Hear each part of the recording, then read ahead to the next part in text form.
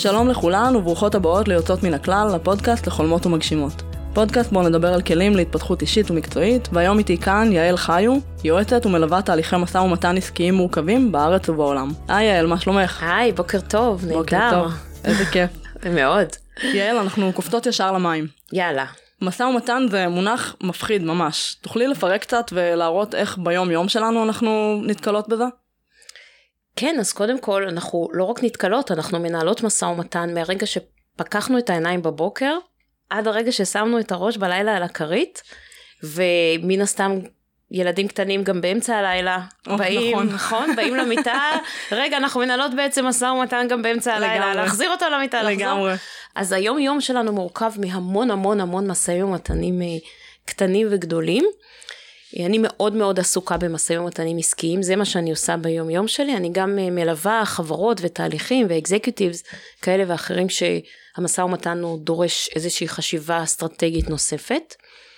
אז אם נחשוב רגע וכל אחת תחשוב על היום יום שלה, היא תגלה בעצם שבכל מקום שאנחנו רוצות להשפיע, to make an impact, אנחנו בעצם במשא ומתן.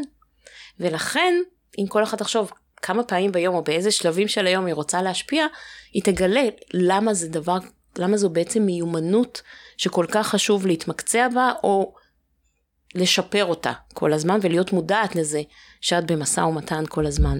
אז תני דוגמה בכל זאת. עסקית. עסקית ואחר כך מחיי היום-יום. אז מחיי היום-יום זה כמו שציינתי, מתחיל בילדים, בחותנת, בבני הזוג או בנות הזוג.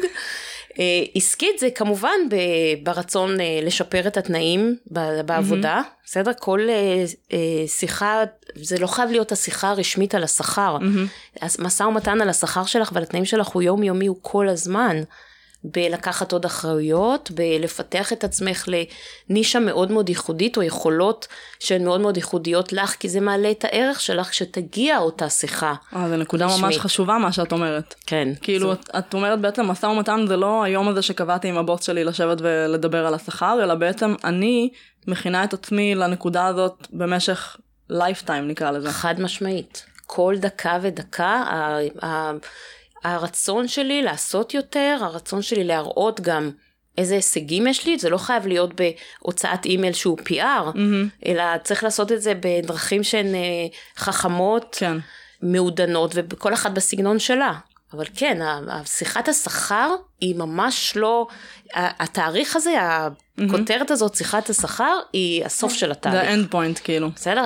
צריך כל הזמן לאסוף הישגים והצלחות, ואחד מהדברים החשובים כששואלים אותי, רגע, תייעצי רגע על שיחת השכר, כי זה בעצם משא ומתן שהוא מאוד קריטי. נכון. ובעיקר אני אוהבת לדבר לנשים בנושא הזה, כי זה אזור רגיש.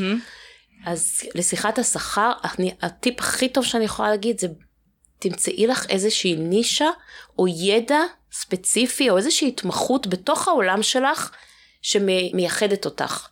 שמביאה אותך לאיזשהו סוג של ידע או יכולת שהיא באמת מאוד ייחודית לך והארגון צריך אותו, או אותה, את היכולת הזאת, ואז את בעצם מייצרת איזשהו יתרון במשא ומתן, זאת אומרת, את מגדילה את הכוח שלך מול הארגון. מול הארגון, מול מי שאת מנהלת איתו את המשא ומתן. אז בעצם ביום שהתקבלתי לעבודה, אני יושבת וחושבת איזו מיומנות אני יכולה לפתח, שתהיה שווה לארגון, ולכן אני אהיה שווה יותר לארגון. נכון, ואני חושבת שהיום הראשון זה דווקא זמן שהוא קצת קשה לזהות את המקום הזה, כן. אבל כן, מהרגע שנטמעת בארגון ומצאת את מקומך, רק אז את תוכלי לדעת, רגע, מתוך הדבר הזה, מה אני מחלצת ואיפה אני מתמקצעת. ונותנת ערך. ונותנת ערך שהוא שונה. כן. בסדר? או מקדימה את הטכנולוגיה והולכת ומתמקצעת בזה, או איזשהו תחום בתוך העולם הזה שאני רואה שאני יכולה להיות בו יותר טובה, ולהביא ידע שלא קיים.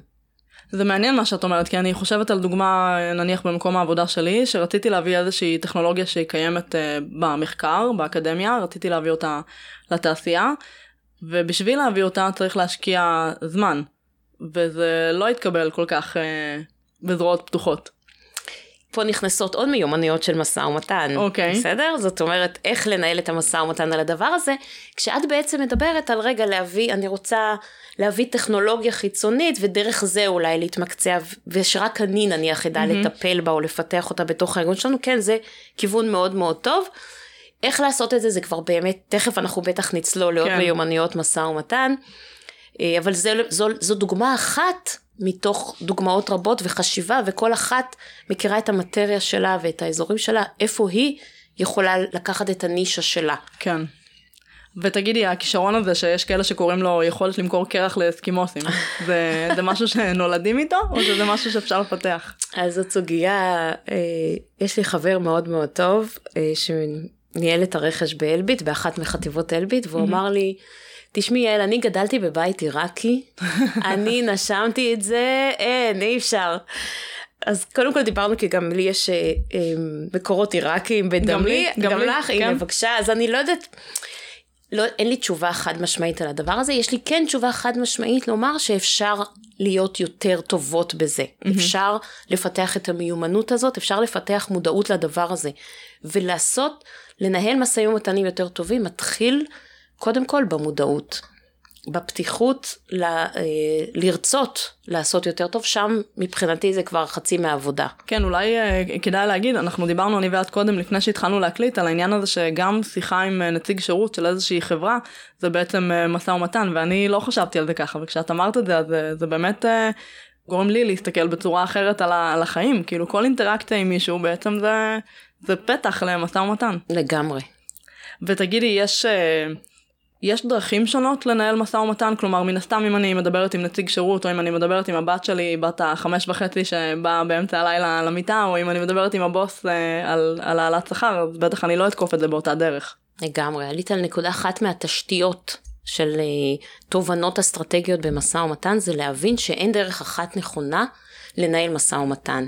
וכל ספר שתתקלנה בו, שיגיד לכם, הנה הדרך, השיטה, הספר שישנה את חייך, אני לא אומרת לא לקרוא אותו, אני רק רוצה שתקראנה אותו מתוך הבנה שאין דרך אחת.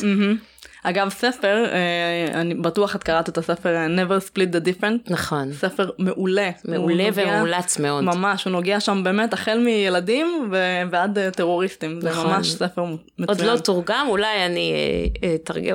אני לא, בתוך כל הדברים שאני עושה, אולי זה גם משהו, זה אחד מהספרים שמאוד מאוד טוב להיחשף אליו, כן.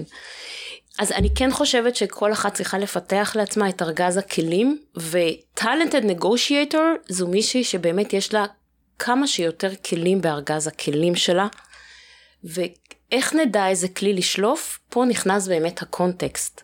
אז אין דרך אחת נכונה לנהל משא ומתן, הכל תלוי בקונטקסט. עם זאת, כדאי שיש כמה תובנות מאוד מאוד מאוד תשתיתיות, אסטרטגיות, שכדאי להכניס לתוך ארגז הכלים הזה. אז בואי נפתח את הארגז. ומעליהן עוד מלא טכניקות, טקטיקות, אסטרטגיות, חשיבות, שכדאי שיהיו שם. הקונטקסט הוא באמת אחת מאותן תשתיות. להבין שהדרך שבה אני מנהלת משא ומתן, תלויה מאוד מאוד בקונטקסט. ולכן אני תמיד נותנת את הדוגמה הזאת, כשאני מדברת על קונטקסט בסדנאות שלי, כשמתקשר אליי בן דוד שלא דיברתי איתו המון שנים, הוא אומר לי, יעל, מחר יש לי שיחת שכר. שלום. את מומחית משא ומתן, מהר, אני חייב, דחוף, תגידי לי מה לעשות. אין לי מושג. ברור. איך אני אדע לייעץ לו? מאיפה אני יודעת כמה שנים הוא בארגון? באיזה ארגון הוא נמצא? איפה הוא נמצא על המנעד של השכר, של המקצוע שלו? אם מעריכים אותו, אם הוא טוב. ויותר מזה, אלה היו הדברים היבשים. מה מערכת היחסים שלו? עם הבוסית שלו? עם מנהלת משאבי האנוש, עם ההנהלה הבכירה? הכל מייצר קונטקסט. ובלי לקבל את הקונטקסט, אני לא יודעת לייעץ, ולכן הטיפ שלי זה, תבינו רגע מה הקונטקסט, כי כל קונטקסט מצריך סט כלים אחר, ולכן כדאי שיהיה לכם כמה שיותר כלים בארגז. מעולה. זה נכון, אבל לצורך העניין, אם אני ממשיכה עם הדוגמה שלך, אז אם היית יושבת עם הבן דוד הזה עכשיו שעה, והוא היה מספר לך את כל הפרטים מהרגע שהוא הגיע לחברה, ועד עכשיו, עד הנקודה בה הוא נמצא, אז כן הייתי יכולה לייעץ לו. בוודאי, זה מה שאני עושה. מדהים. זה מה שאני עושה עם חברות ועם אנשים שפונים אליי. זה גם טוב לדעת שיש את האופציה הזאת ל-outsourcing במרכאות, כלומר אם אני עומדת בפני איזושהי פגישה חשובה, ואני לא יודעת איך אני רוצה להתנהל, אבל אני כן יודעת מה ה-end point שלי, שזה גם חשוב כמובן. מאוד. אז אפשר לקחת ייעוץ. כן. אוקיי, חוץ מקונטקסט, מה עוד יש לי בארגז הכלים שחשוב לי לדעת? אחד הדברים החשובים שבאמת מייצרים נושאים ונותנים שהם מאוד מאוד טובים, ובאמת מייצרים תוצאות אחרות, זה להתבונן על המשא ומתן מהצד השני. אוקיי. בסדר? זאת אומרת, לקחת ממש, ולפעמים שאני יושבת עם מנהלים בכירים, או עם אנשים שנמצאים בתהליכי משא ומתן, אני ממש יושבת איתם, ואני אומרת, תעצמו רגע את העיניים, ותשבו על הכיסא של מי שמולכם.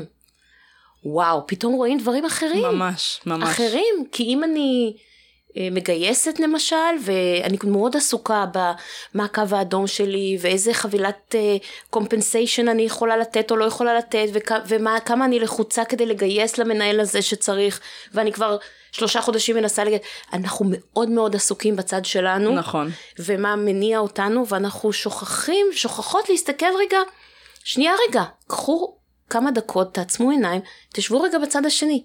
וואו, פתאום אני רואה, רגע, אני מסתכלת על מועמד, זה פעם ראשונה שהוא מנסה להתקבל לחברת הייטק, עד עכשיו הוא עבד בחברות פיננסיות. אוקיי, יש פה קטע. פתאום אני רואה מועמדת שעד עכשיו עבדה בחברות מקומיות, פתאום אני מזהה שהיא רוצה להתקבל לחברה גלובלית. אוקיי. עכשיו, הכלי הפרקטי להשתמש בתובנה הזאת, זה להסתכל, אני אוהבת להשתמש בוויפם, what's in it for me. אוקיי. בסדר? בעברית תרגמו את זה לאמילי. הכי נמוך שיש, אני מה יוצא לי מזה? אוי, מעולה. אני מעדיפה להיצמד לוויפם האלגנטי. אוקיי. ואז בעצם אתה אומרת, רגע, אז מה יוצא לו מזה? יוצא לו שהוא עובר מתעשייה מסוימת לתעשייה אחרת, אז בוא שנייה, אז כדאי שאני אנהל את השיח רגע, סביב הדבר הזה. כן. ואז שולחן המשא ומתן נראה אחרת משתנה לגמרי. כן. ואנשים נמצאים במקום הרבה יותר משוחרר ופתוח, כי בעצם מה עשיתי? סגרתי להם איזושהי פינה בראש, איזשהו כאב ראש, איזה משהו, נתתי להם את המענה, במידת מה שאני יכולה כמובן, לפי הקונטקסט ולפי המגבלות שלי, ואז הם פתאום מתנהלים אחרת במשא ומתן. כן, את מדברת על הזירה העסקית כמובן, ואני חושבת על ילדים, למשל, יש את המשפט, הוא לא נגדי, הוא בעדו. וברגע שאת, לא יודעת, בבוקר נגיד נורא חשוב לי שהבנות יתארגנו כדי שכבר נצא מהבית, אבל לאחת מהן נורא חשוב עכשיו הגומיה, לא יודעת, הגומיה על השיער. ואם אני רק שנייה אחת אצליח לראות את הדבר הזה ואני אעזור לה לחפש את הגומיה, אז אנחנו ממש נצא מהבית הרבה יותר מוקדם מאשר אם אני אתעקש שהיא תשתמש בגומיה אחרת והיא תגיב לזה כמובן. בול זה. כן. ממש. וגם במערכות יחסים עם בני זוג, כאילו זה בדיוק אותו דבר. ותקשורת בכלל. כן. תעצרו שנייה, במקום להיכנס לקונפרונטציה, במקרה הקיצוני, על כל צורותיה, בסדר? תעצרו שנייה, ממש, זה לוקח לפעמים כמה מאיות השנייה, ממש. כשהסיטואציה היא מוכרת לנו. כן. ככל שהסיטואציה יותר רחוקה מאיתנו, אנחנו צריכים יותר לעבוד בזה. אבל שנייה, תקומו רגע, תסתכלו רגע איך זה נראה מהצד השני, יהיה לכם הרבה יותר פשוט לפתור מה שזה לא יהיה, מקונפליקט ועד סתם חוסר הבנה. כן. אוקיי, אז אמרנו קונטקסט, אמרנו לקחת את המבט של הצד השני. מה עוד? להקשיב. עכשיו אני יודעת, תשמעו, אנשים לא מקשיבים. לגמרי. בכל העולם, אולי טיפה אסיאטים, אבל בעיקרון אנחנו חיים בעולם כל כך הקטי וכל כך שופכים עלינו. אין לנו זמן להקשיב. אבל הישראלים לקחו את זה לקצה. לקיצון, ממש, ממש. לקצה, זאת אומרת, אני יושבת במשאים ומתנים גלובליים, ואני יושבת כשיש ישראלים, ולפעמים אני ממש מתכווצת. אז תקשיבו, קודם כל תקשיבו. כן. בסדר? יש המון אינפורמציה שנשפכת עליכן במשא ומתן. אנחנו הולכות, מתכוננות, אוספות פרטים, מידע ונתונים, ואיך הבן אדם, ומה הוא עושה, ומה הוא רוצה, והאינטרסים, ומה מעניין אותו. בזמן עצמו, בשולחן המשא ומתן, כשהבן אדם עצמו שופך עלינו אינפורמציה, כן, לא נותנים לו לדבר. רק תרימו את זה מהרצפה. ממש. את יודעת, הבוס שלי הוא כזה. כל פעם שאנחנו יושבים לפגישה עם לקוחות חדשים, או משקיעים, או מהאקדמיה, אנחנו עושים פגישת הכנה, והוא אומר לנו, קודם כל הם מדברים. אני אשאל שאלות, קודם כל ניתן להם 15 שעה, 20 דקות, הם ידברו. גאון. ממש. גאון, כי אני בכלל, אני אוהבת משאים ומתנים מינימליסטיים מהצד שלי. זה, ככה אני אוהבת. בסדר? לכל אחד יש סגנון. less is more. less is more. less is more. שלא נדבר על זה שכשאנשים מדברים ואת מקשיבה להם, או הצד השני מקשיב, נוצר connection. בסדר? כן. נבנית מערכת היחסים, נבנה אמון, ואנשים אוהבים שמקשיבים להם. לגמרי. אז גם מדעית משתחרר דופמין. כשמישהו מקשיב לך, משתחרר לך דופמין שגורם להרגשה טובה. הרגשה טובה, ואנחנו רוצים את הצד השני שלנו. תקשיבו, בנות, זה חוק. אנחנו רוצים את הצד השני שלנו מרגיש טוב. כן. כי אנשים שמרגישים טוב, מוכנים יותר לבוא לקראתנו. נכון. מוכנים יותר לתת לנו concessions, הטבות. בסדר? אז זה חוק. אז הקשבה שזה בעיקרון, כלי שהוא יחסית, פשוט נכון. להטמעה, זה רק מודעות. נכון. אז גם קיבלנו אינפורמציה, ידע זה כוח, גם נתנו תחושה טובה, זאת אומרת, יצרנו רוגע בצד השני. נכון. והדבר הנוסף, המדהים שקורה, זה שרוב הסיכויים, שאם נתתי לו באמת, את יודעת, בעולמות הגישור, קוראים לזה לשפוך את הכוס, הכל החוצה. או לעשות ונטילציה. אם באמת הקשבתי ונתתי לו לשפוך את אותה כוס, רוב הסיכויים, אני לא מתחייבת על כולם, כן. רוב הסיכויים שהוא יהיה פנוי. פתוח ופנוי עכשיו להקשיב לי. נכון. אז אם אני בלס יזמור ואני כבר מדברת, אז לפחות שיקשיב. נכון. בסדר שאני לא סתם מדבר. נכון. אז אני מחזירה אותך משפט אחורה, ואת אמרת, זה הסגנון שלי. כן. אז בואי תספרי לי קצת על סגנונות של משא ומתן. אין סוף. אוקיי. בסדר? אני לא באמת חושבת שאפשר לתחום את זה באיזה שהן קבוצות. אני אגיד לך למה אני שואלת את זה, כי אם אני באה למשא ומתן מול בוס, לצורך העניין, אז אני חושבת שאולי יעזור לי לדעת מראש מה הסגנון שלו, ואז אולי להתאים את עצמי למה שאני יודעת שאני מצפה לפגוש בעצם. מדויק מה שאמרת, ואני חושבת שאתן מספיק יכולות להכיר מהו ומי הוא, בסדר? ופחות שאני אשים את זה באיזה שהן קוביות, בסדר? אוקיי. כי הוא יכול להיות, אני יכולה להגיד נניח שיש את קבוצת האגרסיביים. אוקיי. בסדר? אבל הבוס שלי יכול להיות גם אגרסיבי וגם אולי מכיל. בסדר? יכול להיות, כן, כי אנשים שהוא אוהב יותר, כן. או מתוך הארגון כן. הוא יכול יותר להכיל, אבל מול לקוחות הוא יכול להיות יותר אגרסיבי. אפס, כן. אז קשה לי נורא לשים את זה באיזה שהן קוביות, אני מנסה כבר כמה זמן לייצר איזשהו מודול כזה של קוביות, ואני מסתכלת על כל מיני, אתם יודעים, את הצבעים, או הספר שמוקף באידיוטים. מוקף באידיוטים, כן. אולי יום אחד אני אצליח לבנות איזה שהן קבוצות, אבל מה שאני יכולה להגיד נכון להיום, זה שאני לא צריכה לתת לכם תבניות. אבל כן חשוב, בהמשך לקונטקסט, להסתכל על הבן אדם, חלק מההכנה שלנו, שזה דרך אגב עוד תשתית, חלק מההכנה זה לבדוק מי הפרסונה. בסדר? מה מניע אותו? What's in it for him, קודם כל ברמה הרחבה, ואחר כך מסיטואציית המשא ומתן הספציפית. מי הוא? מי משפיע עליו? מי הסטייק הולדרס שהוא נותן להם מענה במשא ומתן מולי? אתה יודע, האם יש עליו איזשהו לחץ של זמן, או לא? האם הוא בכלל מושפע מלחץ של זמן? מה כן משפיע עליו? תנסו רגע להסתכל על הבן אדם, ואם כמובן זה משא ומתן מול מספר אנשים, אז לעשות את התהליך הזה, על כל אחד מהאנשים. אז את כבר ממש מדברת על החלק של ההכנה. אז בואי נמשיך שם. איך אני מתכוננת? עכשיו, אני מחלקת את זה מן הסתם לשני חלקים. יש את החלק של איך אני מתכוננת, עם מה שאני רוצה להשיג, ויש את החלק של איך אני מתכוננת על הצד השני. קודם כל, הכנה היא פודקאסט בפני עצמו. אוקיי. כי הכנה היא באמת ידע. זאת אומרת, מודול שלם בסדנאות שאני מעבירה 3.5 שעות, אני מדברת על הכנה, עם מודל של הכנה, איך מכינים אותו, ואיך הוא עוזר לנו על שולחן המשא ומתן עצמו. אבל אם אני רוצה ככה לתת איזה שהן ההיילייטס של הכנה, אז קודם כל דיברנו על האינפורמציה. לאסוף אינפורמציה בשני אזורים, חשובים מאוד. אחד, אינפורמציה פרסונלית, על הבן אדם שאיתו אני הולכת לנהל משא ומתן, ואם זה כמה, אז על כמה. החלק השני זה אינפורמציה על הארגון. איזה ארגון זה? כמה הוא חזק כלכלית? נסחר, לא נסחר, עמותה, מלא סוג הארגונים, כמה עובדים יש שם, האם אני מכירה מישהו מהארגון, מכירה מישהו שמכיר מישהו בארגון, המון אינפורמציה בשתי הרמות האלה. אחר כך יש את הנושא של הנתונים. בסדר? יש הבדל בין אינפורמציה לנתונים. הנתונים זה נתונים על העסקה עצמה, על המשא ומתן עצמו. אתן חייבות לשלוט בנתונים.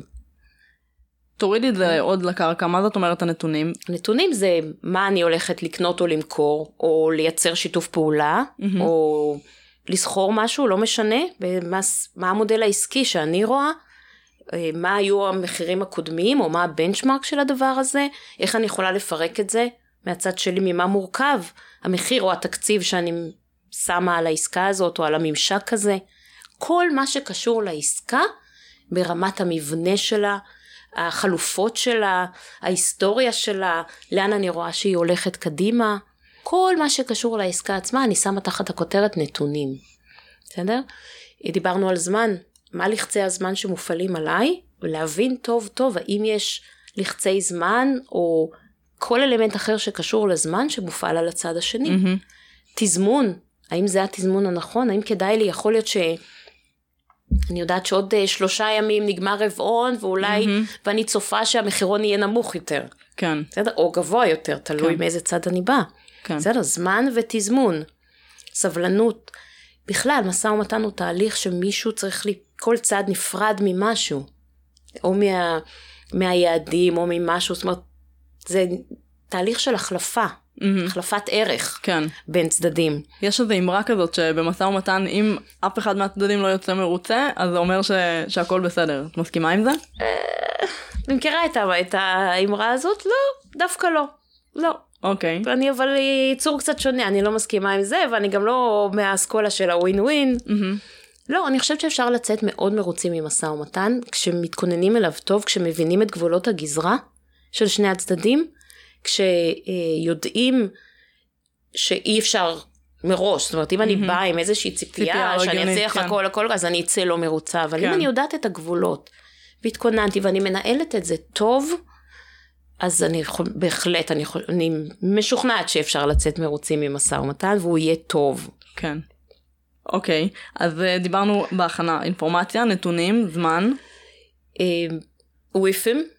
what's in it for me, כאילו לחשוב על הצד השני ולנהל את השיח ככל שניתן, או לפחות להתחיל אותו, לנהל אינטרסים לא מוחשיים, להכין את זה כבר בשלב ההכנה, ואחד הדברים החשובים זה לדעת, למצוא איזשהו מכנה משותף, אנשים מאוד מאוד אוהבים להרגיש משויכים, אז פעם, לפני הרשתות החברתיות, היינו צריכים ללכת לקפיטריה, לנהל איזה small talk, לשאול כל מיני שאלות, כדי להגיע היום זה קל. ממש קל. קל. חברות וחברים, זה קל, תבואו מוכנים. ולא צריך, גם לא צריך כמובן, אוקיי, אז אני שולחת אתכם להיות סטוקריות, זה בסדר, אבל אל תראו שאתן סטוקריות, בסדר? אל תגידו, כן, ב1 למרץ היית בנתב"ג, לא כזה, אבל אפשר ברמיזה, בסדר? אפשר ברמיזה, אם ראיתם שהוא היה באיזושהי מדינה או בחופש, או עשה משהו שאולי הוא קצת שונה, אז אפשר להגיד, נניח סתם, היה בתאילנד בקיץ, בסדר? לא צריכה להגיד לו, היית בתאילנד בקופיפי, לא, אבל אני יכולה להגיד, וואי, אני בדיוק מחר הולכת להוציא ויזה לאנשהו, כזה. עכשיו אנשים כל כך רוצים לדבר על עצמם, להיות משויכים ולהרגיש affiliated with some, אז הם לבד יקפצו על הרמיזה שלכם, בסדר? אז זה כלי מעולה, צריך להכין אותו, עדיף להכין אותו. עכשיו יכול להיות, אתם יודעים, עכשיו זה גם גלובלית, זה יכול להיות תיכון, קולג', הובי, צבא בישראל זה קל, קבוצות כדורגל, הערצה כזאת או אחרת, ילדים שהולכים לאותו חוג, מלא דברים, וזה פשוט, הייתה איזה מנכ"לית אחת שליוויתי, שהיא אמרה לי, הכלי הזה מעולה, הוא עלה לי בקורס גולף, למנהלת המרקטינג שלי.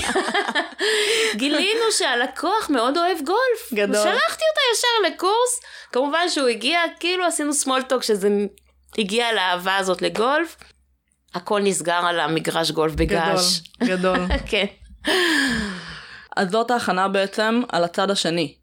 מה אני עושה מבחינת ההכנה שלי? אז דיברנו על הנתונים של העסקה, בסדר? על להיות מאוד מאוד מוכנה עם הפרטים. זה אחד מהדברים החשובים, זה שלא תעמדו מול סיטואציה שאתם לא יודעות לענות. בסדר? רגע, אני צריכה ללכת. תבנו אתן את האקסל שלכם. אם אתן מנהלות בחירות ויש לכם צוותים שמכינים לכם אקסלים, זה בסדר. בסוף אבל, חלק מההכנה שלכם זה לייצר את האקסל שלכם, שאתן שולטות בו. כן. ואתן יודעות מה הנוסחאות, מה הפורמולה מאחורי כל טאב. מכל טאב, כי אם פתאום עולה איזושהי אופציה, שלא חשבתם, שלא תעמדו ככה רגע ותגידו, אוקיי, אין לי מושג איך זה. לא, תפעלו את האקסל, תגידו, רגע, אם אתה מקדים לי את ההספקה ב3 חודשים, אני יכולה להתגמש ב-X. זאת שליטה מעולה בנתונים, והיא מראה מקצוענות. נכון. שליטה בנתונים. זמן, גם אמרנו, זה גם החלק שלי, גם החלק השני, להבין את האינטרסים טוב טוב שלכן, וגם של הצד השני, עד כמה שניתן. בסדר? זאת אומרת, מה היעד האופטימלי, ומה הקווים האדומים. זהו, אז זאת נקודה מעניינת. בעצם, איך היית מציעה לגשת למשא ומתן? כשיש לי יעד ספציפי, או כשיש לי איזשהו תחום, או שזה תלוי אולי בנושא? אז אני חושבת שאם רגע נתמקד במשאים ומתנים עסקיים, אין נקודה אחת. זה תמיד חבילה. אוקיי. זאת אומרת, בואי ניקח איזושהי דוגמה, אני באה לקנות תוכנה, זה אף פעם לא רק ה-deliverable של התוכנה. נכון, זה תמיכה ושדרוג. מתי היא תגיע, זה התמיכה, אם זה כולל פאצ'ים, לא כולל פאצ'ים, אם אני מקבלת את השדרוגים בחינם, איזה תחזוקה אני מקבלת, זמן מענה, SLA, מלא דברים. עכשיו, זה רק דוגמה קטנה. נכון. בסדר? אז אין כזה דבר, לא יכולה לחשוב בעולם העסקי, אפילו שכר, הוא מורכב מחבילת קומפנסציה. נכון, ימי חופש, מחלה. להביא את הכלב או לא להביא את הכלב. נכון. זה דבר, לאחרונה בשנה האחרונה אני שמעתי, פעם זה היה החדר כושר, היום זה להביא את הכלב או לא להביא את הכלב. ההיברידיות. נכון. אז זה מורכב, ואין, בעולם העסקי אין כזה דבר רק נקודה.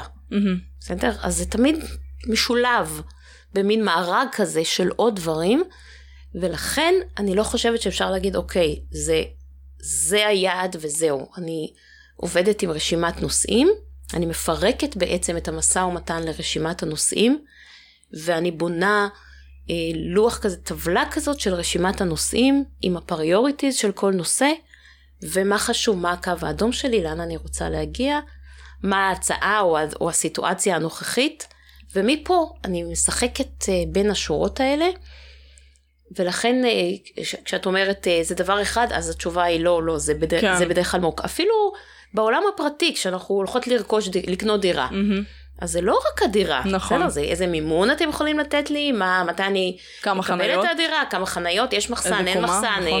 כיווני אוויר.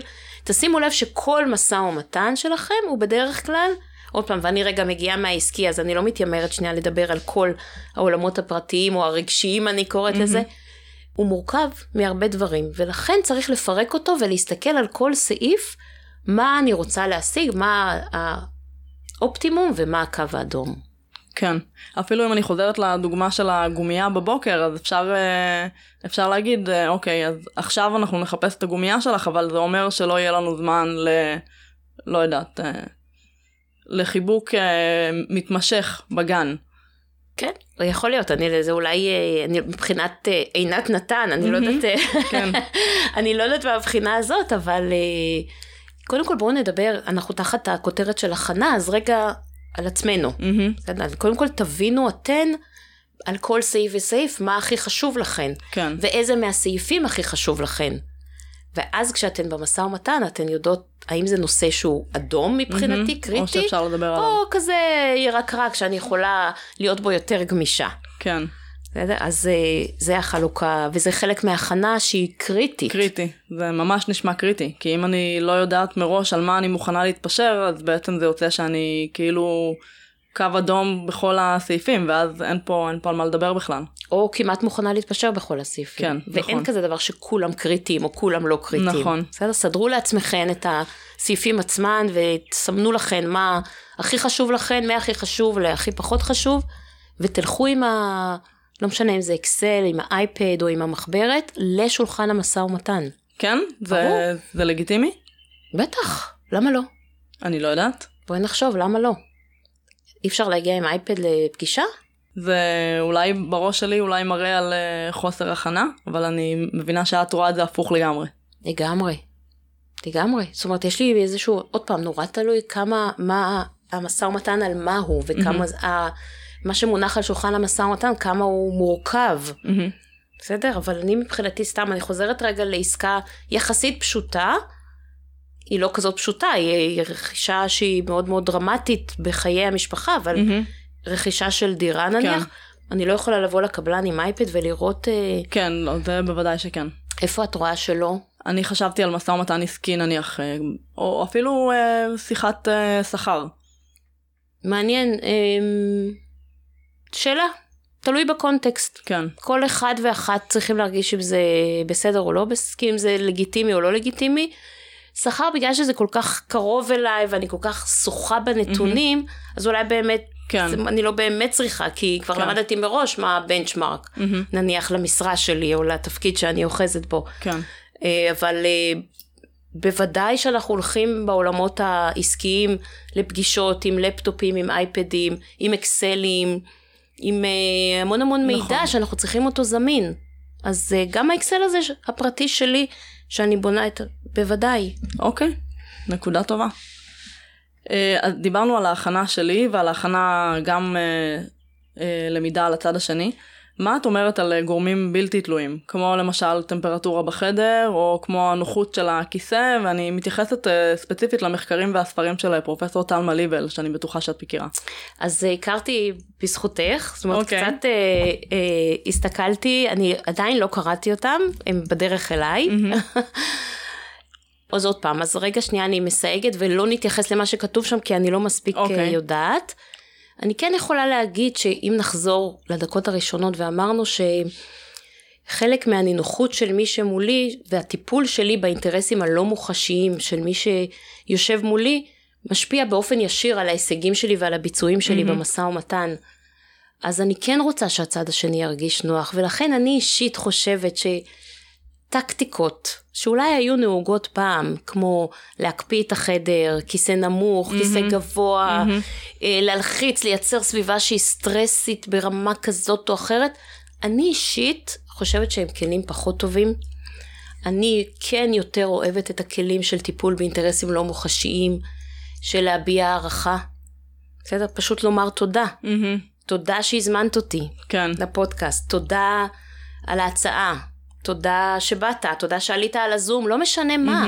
תמצאו משהו להגיד עליו תודה, נותן תחושה הרבה יותר טובה לצד השני. בטח ובטח בחברה כמו ישראל, שהיא חברה לא מעריכה. אם את גרת בארצות הברית, אז את יודעת איך הם מודים על כל דבר. ממש. תחשבו על עצמכם, מה קורה לכם כשמישהו אומר לכם תודה. כן. על משהו שהוא כביכול טריוויאלי. אז תודה, תגידו תודה, תנו הרגשה טובה. אלה הכלים שאני חושבת שעושים עבודה יותר טובה מלהקפיא את החדר. אני ממש מסכימה, עולות לי בראש שתי דוגמאות, אחת מזה פגישת עבודה באמת בזום עם לקוח אמריקאי, שממש אמר תודה כמה פעמים, גם בתחילת השיחה וגם בסוף, תודה על הזמן שלכם, תודה שבאתם, תודה ואני ממש ישבתי ואמרתי, וואו, איפה לומדים את התודה הזאת? והדוגמה השנייה שחשבתי עליה זה, הייתי צריכה לכתוב איזשהו מכתב לעורך של עיתון, והשתמשתי בצ'אט GPT כדי שיעזור לי, וכתבתי לו, ממש הגדרתי לו, תתנהג כמדען שמגיש מאמר לעיתון, ותכתוב הסבר לעורך. וקיבלתי 4 פסקאות, שהראשונה הייתה פסקה של תודה, והאחרונה הייתה פסקה של תודה. ואני לא הייתי עושה את זה לבד. הייתי מתחילה עם תודה, אבל לא הייתי מסיימת שוב עם תודה. ואמרתי, וואו, הוא כאילו מלמד אותי אמריקאית. הוא לא רק מלמד אותי את התוכן, אלא הוא מלמד אותי את ה-state of mind. את האיך גם. כן. כן, מדהים. מדהים. זה כביכול גם, זה כלי שהוא כל כך ישים, הוא דורש רק מודעות, ו-to practice it. ברגע שתנסנה אותו ותפעלנה אותו, אתם תראו תגובות אחרות של מי שיושב מולכן. כן. והתגובות האלה מייצרות ביצועים הרבה יותר טובים במשא ומתן. כן. אז לנהל אינטרסים לא מוחשיים יש ממש מתודולוגיה, כבר מנינו 2, אחד מהן זה להקשיב, והשני זה להביע הערכה. פשוט להביע הערכה, ודרך אגב, בזה שאני אומרת תודה על ההצעה, לא אומר שקיבלתי אותה. נכון. לא אומר שום דבר מזה, יש לי עכשיו שעות לטחון לך בראש מה לא טוב בהצעה, או מה צריך לשפר בה, אבל קודם כל אמרתי תודה, הערכתי איזה שהן efforts ששמת כדי לשלוח לי הצעה. כן, זה נקודה ממש חשובה מה שאת אמרת עכשיו, ואני אשתף שאני פניתי לעירונית כפיר, בהזמנה להתארח בפודקאסט, והיא ענתה לי לא, אבל היא ענתה את זה כל כך יפה, שאני כתבתי לה בחזרה, אני כמעט נהניתי לקרוא את התשובה השלילית שלך. את הלא. כן, היא ממש כתבה תודה על ההזמנה, והסבירה בדיוק למה כרגע לא. אבל אולי בהמשך כן. מעניין. ממש. כן. אז גם את הלא תגישו בצורה מכבדת. כן. אז דיברנו הרבה על ההכנה למשא ומתן, אבל יש לך יש לך עצה לגבי הניהול של המשא ומתן? כלומר, אני כבר יושבת בחדר מול מי שאני מדברת איתו. למה חשוב לשים לב? אז רגע, אני רוצה לתת איזשהו טיפ שהוא דווקא מתחיל לפני. אוקיי. בסדר? אני באמת חושבת שכל תהליך המשא ומתן הוא מתחיל הרבה לפני השולחן. השולחן הוא רק פאזה בתוך כל תהליך כזה, ועוד טיפ שהייתי שמחה לתת זה לנהל את התהליך. אוקיי, מה זה אומר? לנהל אותו, מה זה אומר מבחינה פרקטית, איך מורידים את זה בעצם לקרקע, זה אומר שאני רוצה שיהיה ברור לכל הצדדים, ולא משנה כמה צדדים יש במשא ומתן, מי מוביל את התהליך. שיהיה ברור שכשחושבים על רגע מי מוביל את התהליך, זה יהיה אני. כי תזכרו משהו אחד, מי שמוביל את התהליך, יש לו אקסטרה כוח במשא ומתן. זה לא אומר שהפכתי להיות הצד החזק, אם אני הצד החלש מבחינת מבנה המשא ומתן, אבל יש לי יותר כוח ממה שהיה לי אם לא ניהלתי את התהליך. כן. אז זה אומר להיות האינישייטור, להיות זאת שיוזמת את הממשק. אם זה בעולם העסקי, אז אפשר לשלוח נניח אג'נדה מראש. זה כל מיני סימנים שאומרים חברים, יש פה אונר לתהליך הזה, והוא שולט בפרטים, והיא יודעת מה היא מצפה שיקרה במהלך הפגישה הזאת, זאת אומרת, זה שליטה מוחלטת בתהליך. וואו, אני לא חשבתי על זה ככה, את יודעת? האג'נדה באמת, זה משהו שהבוס שלי ממש מקפיד עליו. אז כי יש לך בוס שמאוד מאוד טוב בתהליכי משא ומתן. ממש. ובהשפעה. זה יכול להיות אג'נדה, זה יכול להיות דוח שאני רוצה שתקראו לפני. כל דבר, חומר, מצגת שאני רוצה שתעברו עליה לפני שאני מציגה אותה.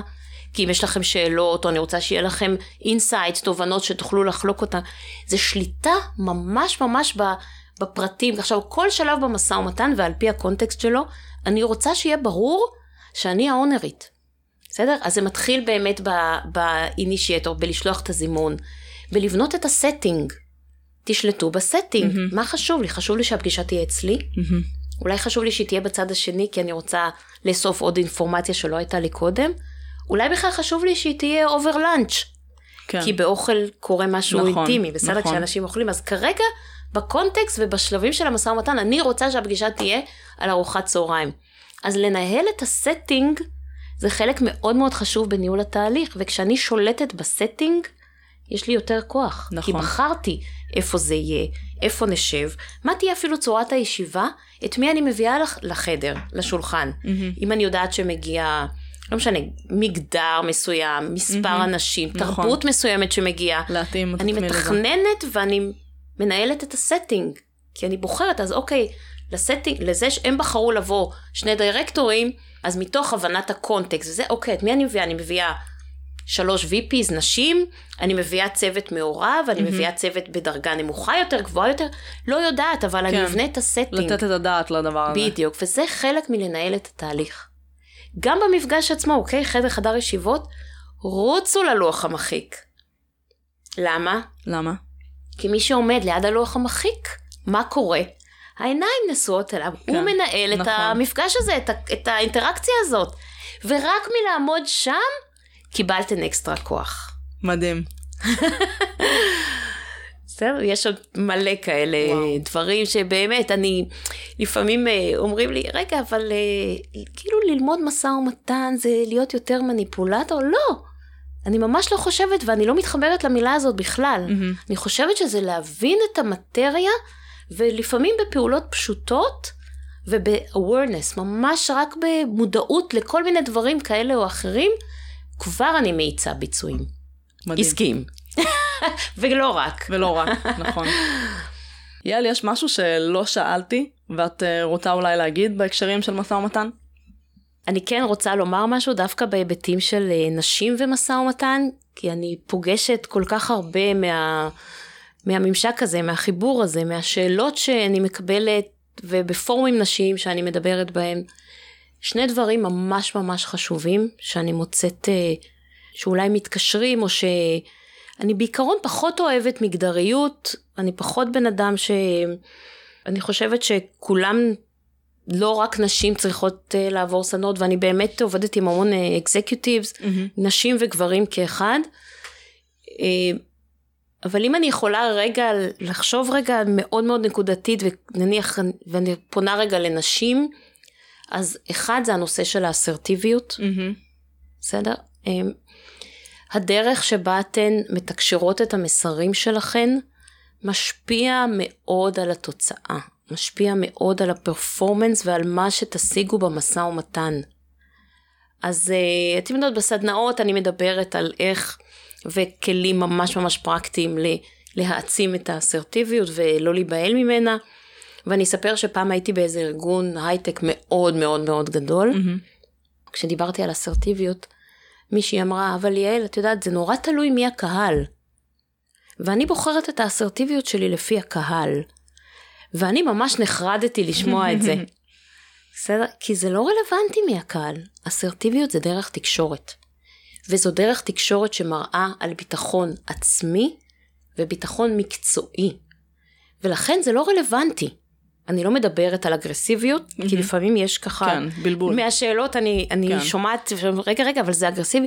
לא, אסרטיביות זה לומר את הדברים בנחישות. והנחישות הזאת מייצרת ביצועים. כן. ומה שאני עושה זה אני נותנת כלים להאצת ביצועים עסקיים. ואחד מהכלים החשובים זה האסרטיביות, ויש לה כלים וכל אחת בסגנון שלה, וכל אחת ואני מדברת גם על דברים שבעיניי הם ממש משנים חיים ומשנים תדמית אסרטיבית. הדבר השני שחשוב לי להגיד, וזה לא רק בהיבטים נשים, אבל אולי כדאי למאזינות נשים, זה ש-everything is negotiable. תעשו את הסוויץ' בראש. אחד האויבים הכי קשים שלנו, זה בעצם המשא ומתן עם עצמנו. הפנימי. עם עצמנו. ועד שנגיע לשולחן המשא ומתן, כבר השארנו מלא כסף על השביל הזה. חבל. תעשו סוויץ' בראש. everything is negotiable. אני לא אומרת שנצליח בהכל, אבל לפחות ננסה. כי את הלא כשם קוד כבר יש לכן. נכון. זה כמו שאמרתי עם הכלב. כאילו, מי היה חושב לפני כמה שנים בכלל להעלות דרישה כזאת או בקשה כזאת? והיום זה כאילו, היום הכל פתוח באמת. הכל פתוח, וכשאתן אומרות לעצמכם, כבר התקשרתי אליה 3 פעמים, אני אתקשר עוד פעם? למה לא? אם אתם לא תתקשרנה, פספסתן, השארתן אולי כמות נכבדת של משהו שיכולתן להשיג, ויתרתן עליו מראש, במשא ומתן רק עם עצמכן. כן. כן, אם צריך, אני אתקשר עוד פעם, פעמיים ו3. כן. אם זה מה שיקדם אותי ליד שאליו אני מתכווננת. אז תורידו מהשיח הפנימי עם עצמכן את מה יגידו, זה לא נעים, מה יחשבו עליי, זה אגרסיבי מדי, היעד אני מתכוונת, המקום היעד שאני רוצה לשים, או המחיר שאני רוצה לנקוב בו, הוא גבוה מדי, נמוך מדי, אגרסיבי להם מדי, לא שמעו כזה בעולם, לא. במקום שיח כזה, תנהלו עם עצמכן שיח של, וואו, איזה דבר זה יהיה כשאני אשיג את הדבר הזה. פעם ראשונה שבארגון שלי, או אחרי 1.5 שנה שמנסים לגייס לתפקיד הזה, וואו, אני אביא את הטלנט הזה. או אני אביא את העסקה הזאת במחיר הזה. כאלה שיחות תעשו עם עצמכן. ולא ההפך. מדהים. יעל, איפה אפשר למצוא אותך? וואו. איפה אפשר למצוא אותי? הלינקדין שלי זמין, הוואטסאפ שלי, יש לי אתר. זמין מאוד. נרשום יעל חיו בעברית ובאנגלית. אני אשים קישור בפירוט של הפרק. ואני אוהבת לשמוע, וגם לפעמים רק עצה בשמחה ובאהבה, אני אוהבת לתת ואוהבת לשמוע מכולם. איזה כיף. תודה יעל על הזווית המאוד מעניינת שלך על משא ומתן. תודה רבה, תודה עדי. להתראות. ביי ביי.